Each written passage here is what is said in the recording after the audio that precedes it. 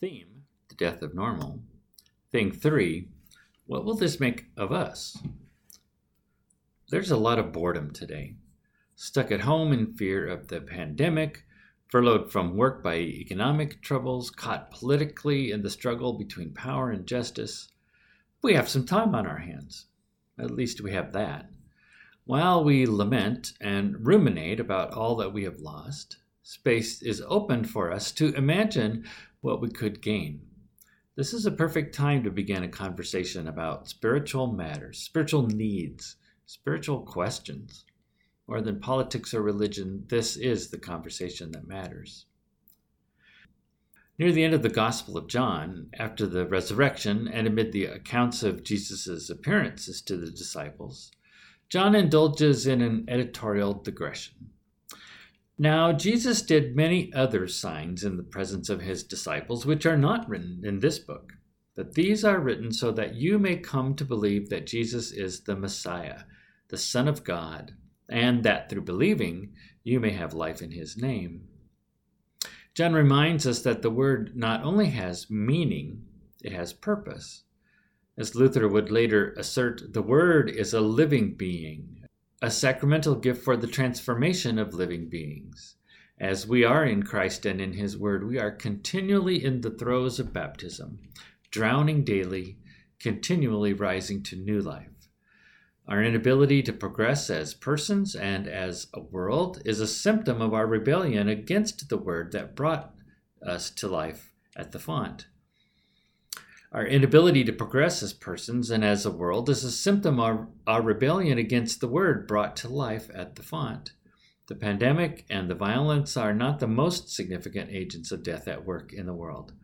They are but a pale shadow of the death that stalks our every breath. We do not surrender ourselves fully to the grace that gives us life, and in that we die every day. Yet we have been declared redeemed, reckoned faithful, brought from death to life, from lost and worthless to cherished and valued. We have been accorded a living faith. This gift is not given in vain. We are saved by grace to be instruments of grace. We are called to bring light into the world. We are here to complete the mission of Jesus, to transform minds and hearts and live. And we are not fulfilling that calling. Is it because we do not know how to change? How do we answer God's call to be agents of change? How do we answer the world's plea to be agents of change? The answer is writ large in this moment. The demise of the familiar is an opportunity to seek the new, to write a new chapter to a story that really needs a new plot.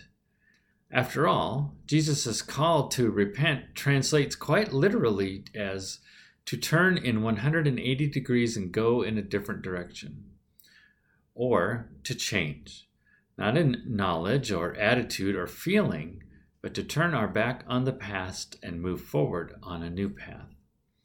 How do we come to be open to the Spirit's leading and fulfill the promise in which we were created? The answer is not a testimonial so much as it is a dialogue with the world, and it goes like this. Where is God? He lives in us. Paul's reproach to the Galatian Christians was born in his own experience of the overwhelming transformative power of grace.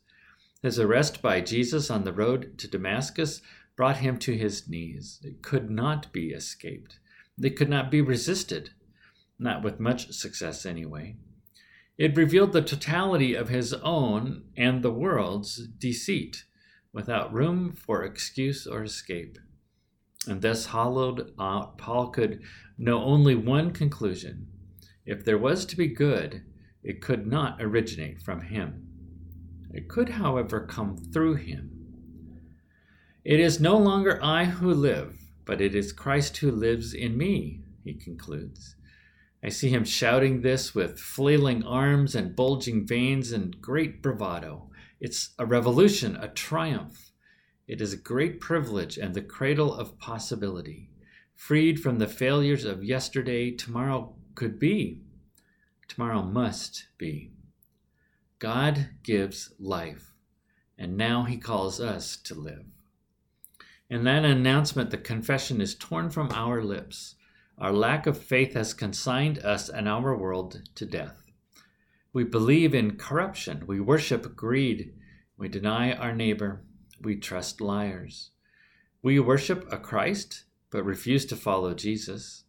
We revel in pomposity and grandeur and haughtiness that does not model the life or words of the leper-touching, fisher-calling, boundary-crossing, foot-washing man we call Savior. In all we do and say, we deny the life that is so freely given us. There is no hope on the path we are now traveling. If the world is to survive this moment, nay, if the world is to be transformed by this moment, we must change. We must really and truly change. There is an opening in front of us now, not merely for medical healing from the virus or economic healing from the looming recession, not just social healing from centuries of systemic racism. There is actual space in us and in the world now for a great transformation of the human spirit. Healing grace can flow through us and into the world in the deaths of old wrongs and hurts to make way for something new to be born. Let us dare to stop and take an honest and fearless inventory, to borrow a phrase, of ourselves, our behaviors, and our beliefs, our works, and our world, that we might finally emerge from death and become the life of the world.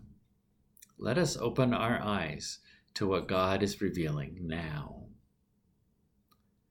Please join me again next week as we begin a new theme, community, with the first question, the problem of me.